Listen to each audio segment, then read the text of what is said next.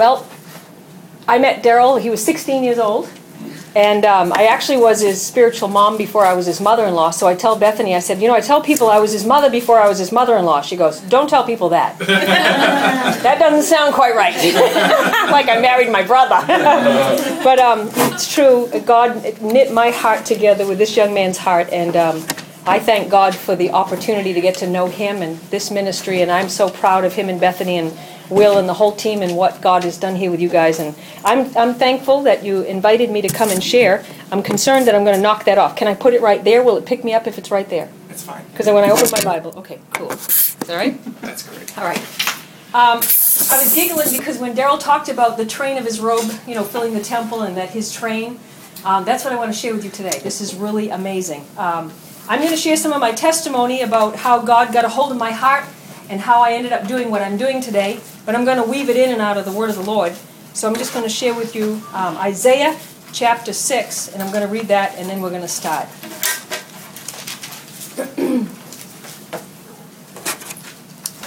Isaiah chapter 6, and I'm going to read verse 1. Give you a second to get there.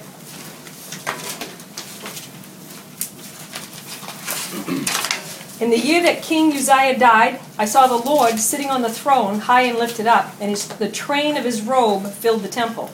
Above it stood seraphim. Each one had 6 wings, and 2 he covered his face, with 2 he covered his feet, and with 2 he flew. And one cried to another, said, Holy, holy is the Lord God of hosts. The whole earth is full of his glory. And the post of the door was shaken by the voice of him who cried out, and the house was filled with smoke. So I said, Woe is me, for I am undone, because I am a man of unclean lips, and I dwell in the midst of a people who are of unclean lips. For my eyes have seen the King, the Lord of hosts. Then one of the seraphim flew to me, having in his hand a live coal, which was taken with the tongs from the altar.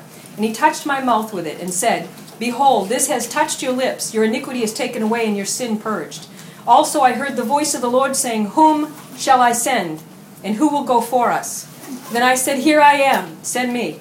And he said, Go and tell this people, keep on hearing, but do not understand. Keep on seeing, but do not perceive. Make the heart of this people dull and their ways heavy, and shut their eyes, lest they see with their eyes and hear with their ears, and understand with their heart, and return and be healed. What I want to share with you today is this, is that as a church, and I mean the church, and I'm not talking to my church, I'm not talking this church, but as the church, we have not yet heard the Spirit of God say go. We haven't heard it. And the reason I know that we haven't heard it, because the things that I teach, the things that I share from the Word of the Lord about going are foreign to a lot of people's ears. But when you read the Gospels in the book of Matthew 28, when the Lord said, I give you all authority, go, go. We don't go. We wait. We stay. We hang out with one another. We pray, we worship, which is good, but we don't go. Because we haven't understood yet the heart of the Lord. And what happened was, I speak about myself right now, not any of you in this room. I was a youth pastor for 10 years, and during my youth ministry days, my heart was so broken by the concept of youth ministry and kids, and they wanted fun, and they wanted hanging out, and they wanted a girlfriend and a boyfriend, and they wanted, all the things that they wanted youth group to be, so that it kept them in the church. And I remember at one point in time just thinking, God, if it's not fun, if it's not new, if it's not exciting, it doesn't keep them. So that means we're really performing to keep people engaged. And I said, God, until there is an encounter with you that changes someone's life so radically, and they no longer need outside stimulation, they no longer need someone to pump them up, get them going, but the motivation comes from the inside out. God, what is it? What will it take? And I remember crying out about these kids. They were more concerned about who liked them and what kind of sneakers they wore and what was happening on Friday night. And so I remember crying out to the Lord. And what happened is a friend of mine gave me a DVD. It's called The Transformation Documentaries. I don't know if any of you have seen them or not. There's hundreds of cities and communities that have been transformed by the power of God. I'm not talking about revival in church. Revival in church is when the body of Christ gets excited, sings a little louder, stays up a little later, and hangs out a little more, eats a little more. It's revival. We all come together, we fellowship, we sing, and we eat. I'm not talking about revival. I'm not talking about people getting saved in the church. I'm talking about a community being transformed by the presence of God. I'm sorry, but I didn't know what that was. I didn't know what that looked like. I didn't know there was such a thing. And so I got a hold of one of these DVDs to a friend of mine, and I watched it, and it rocked my world. The community had been transformed. The government, the agriculture, the crime rate dropped. I mean, churches were loving on one another. No more denominational barriers. I mean, it completely changed a community. So much so that this one particular community, Alamoanga, Guatemala, it said as you entered into the city, Jesus Christ is Lord of Alamoanga. The report was that once a city full of crime, full of injustice, full of abuse, alcoholism, all of this stuff, the ground did not produce fruit. The crime rate was high, bars on every corner. But when God came into the city, everything changed. No more bars. One chief of police, no one to arrest. 98% of the population born again. The land is producing fruit once again. Carrots the size of your forearm. Cabbage the size of a watermelon. And watching this, I just started weeping and I said, God, that's transformation. I didn't even know there was such a thing. And at that point in 1999, when I watched the first DVD, there was 8 communities that had reported activity of the Holy Spirit to the point of being called, they were in a process of transformation. Today there are over 350. Yeah, come on. So in realizing what God wants to do in a community, it's not just about the church having a good time and a few people coming to Jesus and trying to keep them in the church and keep them entertained. It's a radical transformation that begins first with us. And that's why in reading Isaiah chapter 6, I saw the Lord, and his train filled the temple. Now I don't know about you, but sometimes I read the Bible, and I read stuff and I go, yeah, his train filled the temple. Choo-choo, what's that mean? His train filled the temple. So I got on a kick and I said, I'm going to find out what this train is, because I don't get that. Is a train in the temple? So listen to this. In the Old Testament, when a king would send his men into battle, and that includes women, ladies, because in the kingdom of God there's neither male nor female. So when he'd send his men into battle, after they defeated their enemy, the king would walk through the battleground and take for his men the spoils. But the greatest recognition for the king that had been victorious was signified when he would have a piece of the defeated king's robe cut off and then sewn to the bottom of the end of his own. For a king in the Old Testament times, the length of his robe would therefore be a sign or an indication of his greatness. The longer his robe, the more victories he had won and the more kings he had defeated. Isn't that awesome? So the train of his robe, you'll never sing that song again the same way. The train of his robe means all of the enemies that he defeated. A piece of their robe is cut off and sewn onto his. And he trains that so that all know he is King of Kings and Lord of Lords. Amen. When you go into the streets, when you go into a community, when you go in, not just with prayer, yes, amen. Not just with worship, yes, amen. But with acts of compassion, with actually being the extended, tangible expression of Jesus Christ to that person. You are the ambassador of Christ and you are bringing the good news. And what happens is when the enemy is defeated, then that person's life is converted to Christ. What happens is they become a part of the train of the Lord because the enemy of their soul was defeated and now they're part of the kingdom of God. Amen? Now, you say, well, that's great. Okay, so how do you do that? Well, let me tell you a little bit about my journey. My journey began with, I didn't know how to do it either. And I said, God, I went to this, I went and got this DVD and I watched it. The next thing I did is I showed it to the young people. Friday nights, our prayer time. It went from being, how long are we praying and when's pizza? To, we prayed for 2 hours, 3 hours. We worshiped. Kids were on the floor. Kids were repenting. They were getting a revelation of the Lord. Then we started training them. Do you know what I found? And I'm not speaking about you. Please hear me. Because if it fits to you, then grab it. But I'm not speaking against or about anybody, okay? We don't know how to be real. We don't know how to be people. Once we become Christians, something bizarre happens to us. All of a sudden, we don't know how to talk to somebody about their vocation, their job, or the weather, or anything else. Everything has to be spiritual. Do you know Jesus is your personal Lord and Savior because you don't, you go to hell? And then if nobody wants to listen to you, no wonder why, they end up, a religious fanatic and don't want anything to do with you. I read the Gospels. I read the life of Jesus. I read he talked to the woman in Samaria about water in a well. I read he talked to fishermen about fishing. I read he talked to farmers about farming. He talked to people about their vocation. He talked to people about their relationships. He talked to people about their hardships, their difficulties, their pain. He identified with them. He didn't try to bring them where he was going. He went to where they were. And that's what we're missing, is that component. There was a time I brought out these people. She was a prostitute on the city. And her man, not married, 18 years together, prostituted her for his cocaine addiction. And what happened was, I know these people very well, saw them on the streets, saw her with big black eyes, saw him high. And these people, I just thought, God, what does it take for people like that to come to know the Lord?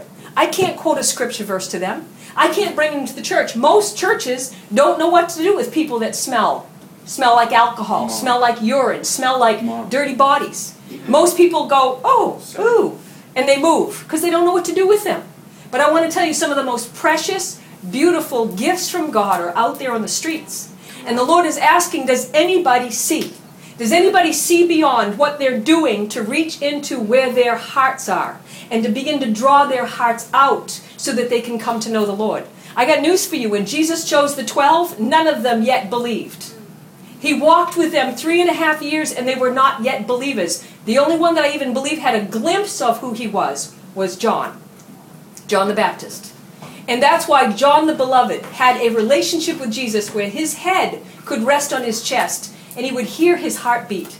He understood the Lord better than any of the other disciples. The other ones didn't get it. Peter in the garden, taking his sword, cutting off the ear of the centurion. And Jesus saying to Peter, those that use the sword perish by the sword, Peter. How many times he said, how long do I have to be with you and you still don't understand me? Don't you hear my heartbeat? Don't you see the concern that I have for those that are out there? Must you be so religious? Must you be so worried about drawing them to Christ the first conversation that you have? Is it about putting another notch in your belt because somebody came to the Lord and then 3 weeks later you have no idea who they are, where they are, and who cares? And the whole point of preaching the gospel is that we reach them in where they are. We go where they are. See, I love this. We often go out so we can say that we went. But what we need to do is begin to say we're going out so that he can come. See, he comes when we go. If we don't go, he doesn't come. For years and years, and I love worship. I am a crazy worshiper.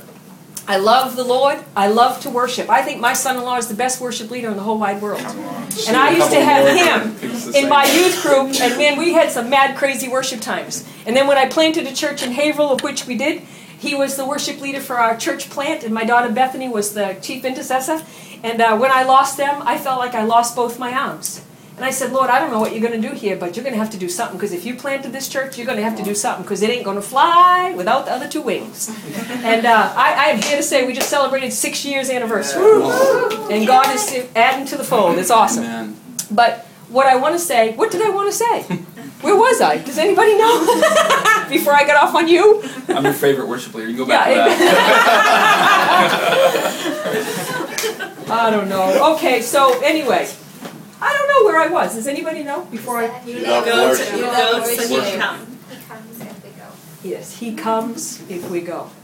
I don't know where I was going with that, but it sounded good, didn't it? Anyway. But this is what I've tried to do. I've tried to teach people how to be real. Don't be so worried about religious terminology. Let me just tell you, they don't get the religious terminology. They're not going to get it when you preach at them. And I know the Bible says, go into all the world and preach the gospel. I'm not negating that. But there's more to just preaching. It's giving your life. Paul said, I pour my life out for you as a drink offering before the Lord. I give my life. I know what it was. I was going to take this couple out to dinner. She was a prostitute, and he was a cocaine addict. And what happened was, I took them out to a nice restaurant. I didn't take them out to Wendy's. I took them out to a nice restaurant. And as we sat there in the restaurant, and we ordered, and we're eating, he looks at me and he says, okay, so why'd you take us out to eat? And I said, because I care. He said, really? You have a message you want to share with us? You have something you want to tell us? I said, nope. I just want to talk to you about your life, about life on the streets. I want to learn. I'm posturing myself in a position I don't understand street life. I've never been homeless. I've never been in a situation that you guys have been in. I want to know. I want to understand you. I want to hear your story. I want to know what pain you live in. I want to know what you feel. I want to know what moves you. I want to know what bothers you. I want to know what you think about the church. I want to know what you think about God. It's really about you. What do you want to talk about? And he elbows her. He goes, You told me she was bringing us out to eat because she was going to teach us and accept Jesus. She goes, well, I don't know, that's what they do. And the more I talk to people on the streets, you know what their interpretation of the church is? Yeah, they do a soup kitchen, but they make us pray before we eat because they want us to accept their Jesus. Oh, we can't eat. I'm like, God, would you help me to help the church? Because you helped me, can I help the church? Can we help the church? I don't know. And I said, guys, I'm sorry because I am a part of the church. So your experiences with church is really on behalf of the people that I'm a part of the family. Would you forgive us for not caring about you, but for caring more that we preached to you and that you accepted our Jesus? Would you forgive us? And they had tears, and I don't mean to cry. Sorry, I'm like this. The scarves come in handy. I don't know how to explain it to you guys, other than what God did in me, and I can't give that to you. He helped me to understand. Being natural, He can be supernatural through us. The more natural we are, the more relaxed we are, the more patient we are, the more we're willing to rest and trust in Him. If you're sharing with someone a gift or a food or whatever it might be, and they seem absolutely closed, let it alone. God is just using you to show an act of kindness that maybe is just getting a little bit in that somebody cares.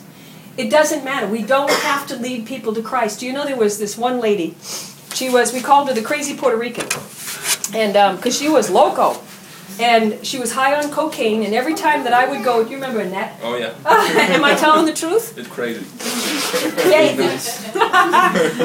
And every time I'd go to this place called the Drop-In, because we'd keep it open and feed people and give them day shelter, every time I'd go to the Drop-In, she'd come through the door like this. Bam! And she'd kick the door open, and the door would hit the wall, and she'd knock over a chair, or knock over a table, or pick a fight with somebody, and there was all this drama around her. And what happened was I'd say, good morning, Annette, and she'd go on. And I just thought, you know what, until they see me believe Jesus, their responses to me, it can't be an eye for an eye and a tooth for a tooth. Well, lady, you want to act up with me, sister, I ain't going to bother with you. God got a hold of my heart. She's testing and she's pushing the boundaries. Just be who you are, regardless of the responses. Be who you are. And so, year after year, I would just show up and be who I was, and because of Christ, not on my own. Trust me, I wasn't born this way. And I would just be who I was in Jesus, and just loving her and be patient with her. And finally, one day, she came to know the Lord. I got to lead her to the Lord. And I remember saying to her, Annette, what was all of that drama? What was going on? She said, all the Christians that ever came down here to do a meal or to do anything, she said, I learned that I can't trust them. They talked behind my back. They were here today, gone tomorrow. They didn't really care. It was all about the mission. It wasn't about the people. And if that's how they feel, then it's our responsibility to change that. Because God in heaven is waiting for His church to go on His behalf, to be an ambassador, a true representation of who Christ is. The more we relax, the more we rest in Him, the more we wait on Him. And I'm not talking about don't take action when I say wait. Don't be too anxious to make something happen with somebody. Be sensitive to the Holy Spirit. Trust that if He gives you a word of knowledge or a word of wisdom. I have found this to be true, that most Christians are so petrified of the gifts of the Holy Spirit because they've either had some weird experience with it or some weirdo gave a wrong representation of it, and everybody's like, whoo, if that's what it is, I don't want none of that. Holy Spirit, I love you, but I don't like those gifts too much because they're really weird. See, the gifts of the Holy Spirit are so that we can be effective in ministry. So what happens is if we end up pushing away the gifts of the Holy Spirit, well, we don't need that. You're saying, God, I don't need your Holy Spirit and what He's equipped me with. I'll do it on my own just fine. Thank you very much. You need words of knowledge. You need words of wisdom. You need to know when to talk, when to shut up. You need to know which verse to speak. A word fitly spoken in due season is like apples of silver in settings of gold. Or maybe I misquoted that, but you get the point. But the bottom line is this. We have to hear from the Holy Spirit. You have to. You have to. You can't go without the equipping of the Holy Spirit. Without the Holy Spirit, we get no fruit. Without the Holy Spirit, there is no presence. We need the presence of God. We have to humble ourselves and say, Holy Spirit, I need you. I can't do this on my own. Time and time again I pray and say, God, I don't know what I'm doing. I don't know how to do this. Nobody has showed me. Nobody has walked with me. Nobody has taught me. And then I open the Word and it says in 1 John, you have no need of a teacher, for the anointing teaches you all things. And I'm like, okay, well that's not a good excuse. I got nobody to teach me. The Holy Spirit's teaching me. How did He uses a video, the transformation video. Then the next thing that happened in my life that was so awesome, one of the men on the transformation video, he's at a conference in Utica, New York, and it's called a Compassion Conference. And I'm like, oh my gosh, that's the Alamawanga guy. This is the guy that got together with just a few people. A few people. The Bible says it took 12 men that turned the world upside down. 12 men turned the world upside down. That's all it takes. It takes only a few. I saw in this video a few, maybe 10, 12 people in a room, crying out to God. Not American kind of prayers. Oh, Lord, we really need you bad. America's going to hell in a handbasket. Lord, would you come to America? Boy, would you come to the White House? Would you come to the courthouse? Would you come to all the houses of structure? That's awesome. Pray it. Amen. But desperate prayers are much different than that. Desperate prayers are when there is a Idi Amin. There's a ruler that's about to kill you and your family because you name the name of Jesus. Desperation is when your streets are covered with blood and there's war and there's bombs going off. Desperation is when your children are being murdered in front of you. You don't pray nice little prayers. You pray messy prayers that are very emotional. And I know we're not supposed to be led of emotion, but let me tell you, it's part of being human. And so they're very emotional, they're very passionate, they're very real, and they're very big. And they don't really care what they sound like. Passionate prayers. They don't really care what the next door neighbor thinks of them. That they're trying to be quiet. I love what Daniel did. Open the window and worship the Lord. You know, don't hide who you are. And I was alone in the building that we're presently in, looking to move into our new building. I didn't know anybody else was there. There's a guy working on the building, and this is how I'm praying. God, if you don't show up, I'm in trouble. If you don't come, God, there is no hope for this city. There's no hope for me. There's no hope for these people. Without your manifest presence, God, it is a dead end. It's going nowhere. So God, if you don't show up, I'm in trouble. And I mean, this is how I talk to God. And this guy's out there, whoo, there's somebody here. I'm like, oh, I had no idea. I said, well, now you've been a fly on the wall. You know how I pray.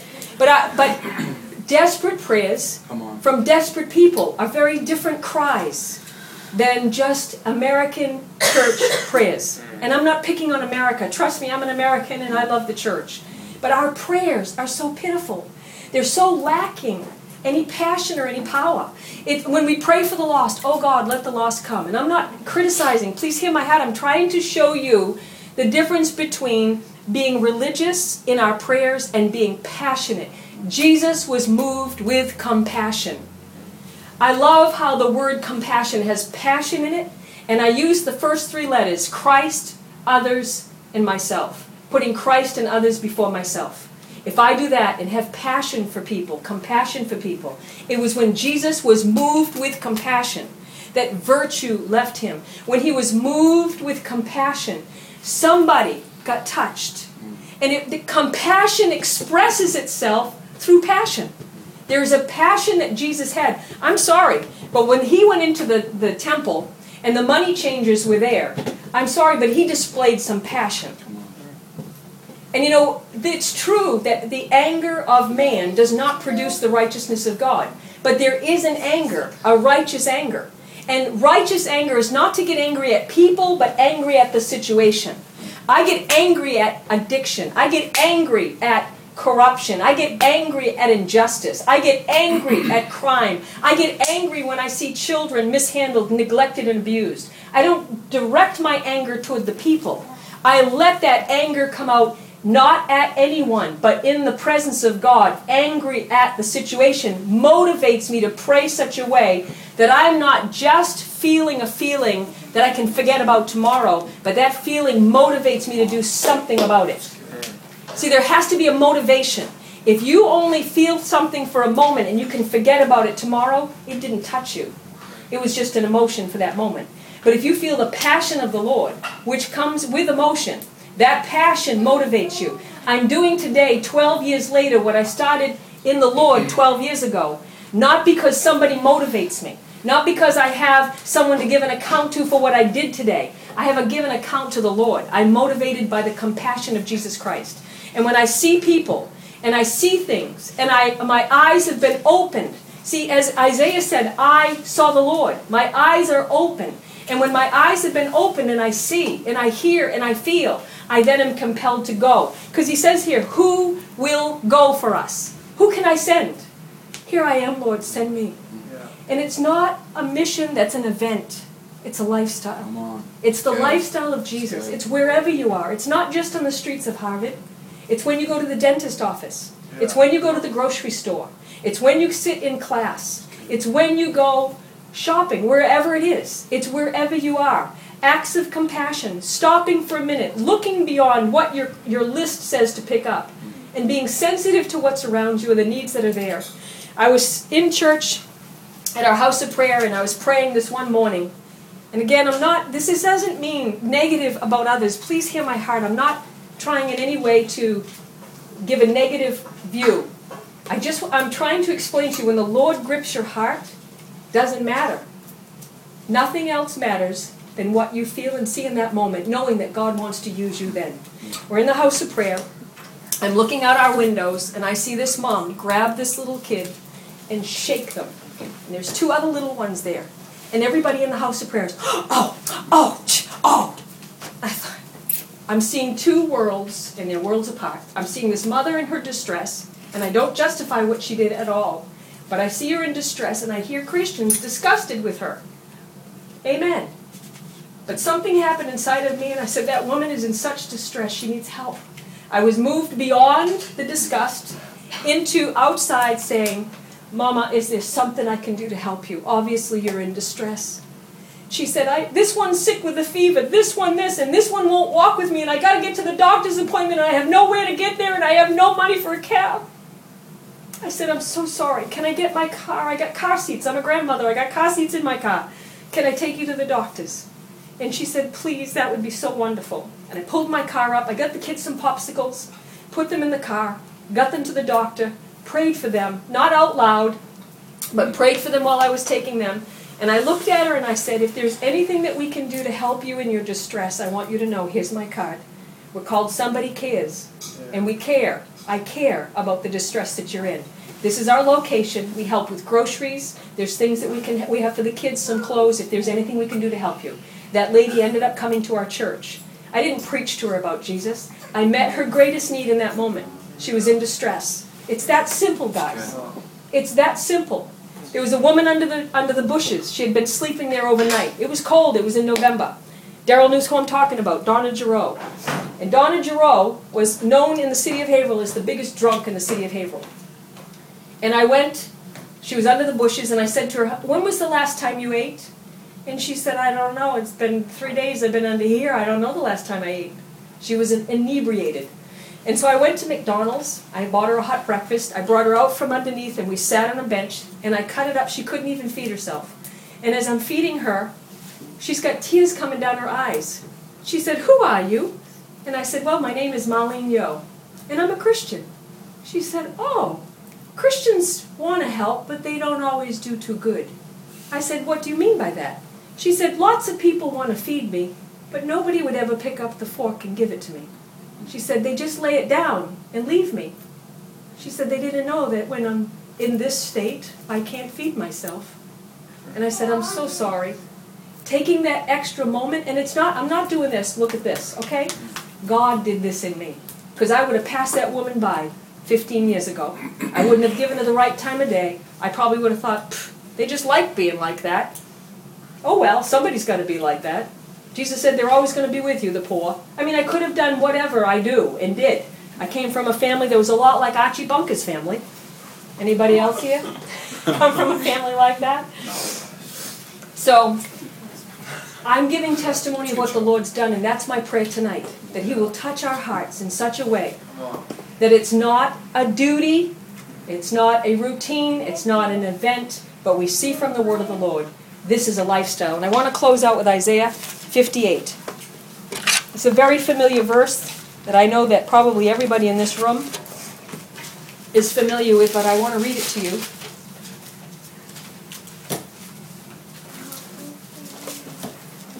I'm going to start with verse 6, Isaiah 58, verse 6.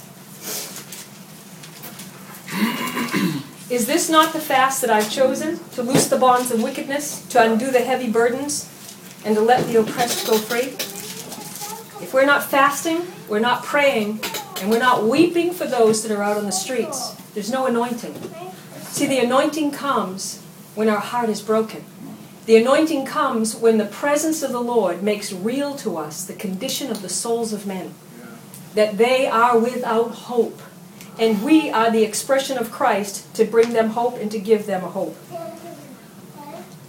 This is what he wants to do. Loose the bonds, undo heavy burdens, and let the oppressed go free. And that you break every yoke. Is it not to share your bread with the hungry, and that you bring to your house the poor who are cast out? Now I know this much. It's not wise to bring home an addict, a thief to your home. I know a lot of horror stories of people that have brought them to their homes. I'm not suggesting that you bring them to your home, but there is the house of the Lord. And I believe that there are homes that God wants to give to churches, that it can be a house, a home, where you can bring the lost to be able to come off the streets, to have food, to have shelter. We had what we called a discipleship house. We had a house for men and a house for women. We brought 13 people in off the streets. Because my husband, I am married to a former lieutenant on a police department, and he says to me, you bring those people home that you serve, and you'll be homeless. So I don't have that option. So when I would read the word of the Lord, I said, all right, God, I can't bring them home because my husband used to lock them up, okay? But I can't bring them home, but God, your house, there has to be some place to bring them. There has to be. We as the church have to come to recognize this is a mandate from the Lord. To care for the widows, the orphans, to care for the homeless, there has to be homes. There has to be. And it has to be by the church, because government-run homes are not providing the spiritual nourishment that they need to be able to be discipled. And so I really believe with all my heart that churches in a city need to get together and have shelter, have homes for the people that are in distress. That's what I believe is the heart of the Lord. But it says here, then your light shall break forth. Excuse me, I got to go back up. Verse 7. Is it not to share your bread with the hungry and to bring to your house the poor who are cast out? When you see the naked, that you cover him, and not hide yourself from your own flesh? Then your light shall break forth like the morning, and your healing shall spring forth speedily. Let me just share with you. It says here, don't hide from your own flesh. We had a discipleship house. In that discipleship house, my own biological brother of flesh and blood, same mother and father. He was homeless because of mental illness, because of addiction, because of choices, because of his lifestyle. And here's my own brother. And I said, God, thank you that we have a discipleship house that my brother can be a part of and live in. His mental illness took a turn for the worse. He ended up very manic. He ended up in a situation where I had to call the police on my own brother. It was a horrible, horrible, tragic situation, but I had to. I can't go into details of what all he was doing. I can't take the time of it tonight, and it doesn't really matter. And two of my leaders, part of my leadership team, were there. He was out in the yard, and the discipleship house, it's a long story, but there were 5 children that lived in another part of this. We had multiple apartments. And one of my leadership team, his kids were there, and he said, my children are petrified to go out in the yard, because my brother was out there. He was picking up picnic tables and throwing them. The strength of this small-framed man was just demonic, is what it was. And so when I went out to try to reason with him, I said, if you do not come in, and if you do not get on your meds, and if we can't get you help, and you won't let me take you to the hospital, you can't go back in the house. I'm not going to let you in. And he threatened me, and all this horrible stuff happened. And so what happened when I called the police, it took 5 police, maced him twice, broke his arm, broke ribs. Not because they were being violent to him, but because he was so violent they were trying to restrain him. That will let you know the magnitude of what this young man, or young, he's in his 50s, what this man was going through. And I, as his sister, had to stand there and watch this whole thing, because I had to call the police. And I cried out, I said, God, my own flesh, I didn't hide myself from my own flesh. My own brother is in need. My own brother's homeless. My own brother is in a place where he needs you, Lord. And it felt to me like I couldn't help my own brother. And I felt like such a failure. You know, you're going to feel like a failure when you go out there. There's going to be people that don't change. There's going to be people that don't come through. There's going to be people that you can't help. And that's okay. You're not the savior of the world. Everybody's timeline in their life is different. I have to tell you at this point, my brother is doing very well, has his own place now, and he is on his medication, and he has not yet made a decision to follow Jesus, but he's doing very well. And he thanks me for what I did for him, as painful as it was. But I share that with you, that painful time, not because of any reason other than you have to know you're not the answer, but you are the ambassador that carries the answer. And if you're okay with not succeeding, it's all right. You have to be okay with that. It's not a matter of a success story. Although there will be success stories, there's going to be many trials, many difficulties. The very people that you try to help may turn against you, say all manner of evil against you, accuse you, slander you. That's happened to me. It still is happening. You give everyone that you can your best, and they turn around and they say horrible things about you. That's a reality, because people are demonized. And so you have to come to the place and you have to be all right with that. Otherwise, you're going to end up saying, you know what? Yeah, I don't see any fruit, and nobody's changed, and that's it. I must not be called. No, you're called. There's just a long season before you see the fruitfulness. I know that this one man on a Christmas outreach day that we were serving food, he comes in the door the last 10 minutes before we're ready to shut the door. Food's all packed up. Everybody's gone. We're mopping the floor. And he comes in and he goes, "Marlene Yeo!" And I said, "Yes, sir." He's clean cut, shaven. He's got a turtleneck on and a cross, gold cross, and a suit jacket and a pair of jeans. He said, "I came all the way here from Newburyport today to thank you on Christmas Day." And I said, "Oh, thank me for what?" He said, "You don't remember me, but I was homeless." He said, "My hair was down to here, didn't have my teeth in, I was an addict." He said, "I ended up going to jail because I stole and got caught." And he said, while I was in jail, he said, I found Jesus.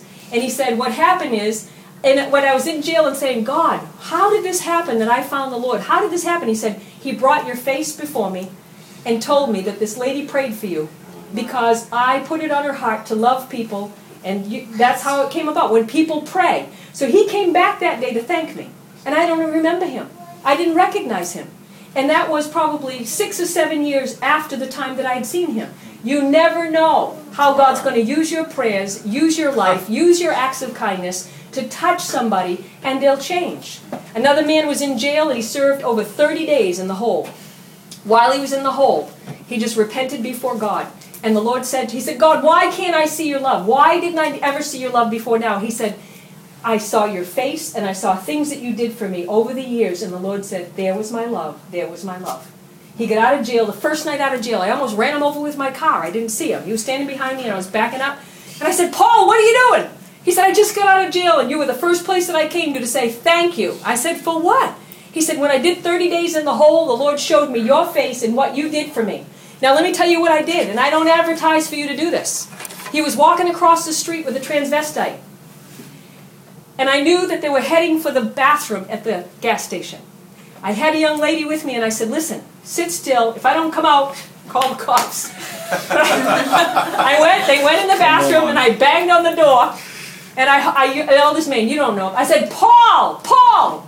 And he goes, "What's going on?" So he opens the door, and he said, "What are you doing, crazy lady?" And I said, "I'm here to tell you, don't do it. Don't do it. This could take your life. This is very serious consequences. This could harm you in your spirit, harm your body. It could harm you. I care about you. Don't do it, Paul. Please don't do it." He said, "You crazy lady." Slams the door in my face. I get in the car, and the girl I was with, it was Shundi. Shundi's like, "Whoa, Mama Yo, what you doing?" I said, "Honey, I just felt compelled. I saw that happen. I felt compelled. I just needed to tell Paul that he was loved, that God has something better for his life." And you know what? When he was in jail, those were some of the episodes that God showed him. That was his love, reaching out to Paul. I didn't preach at him.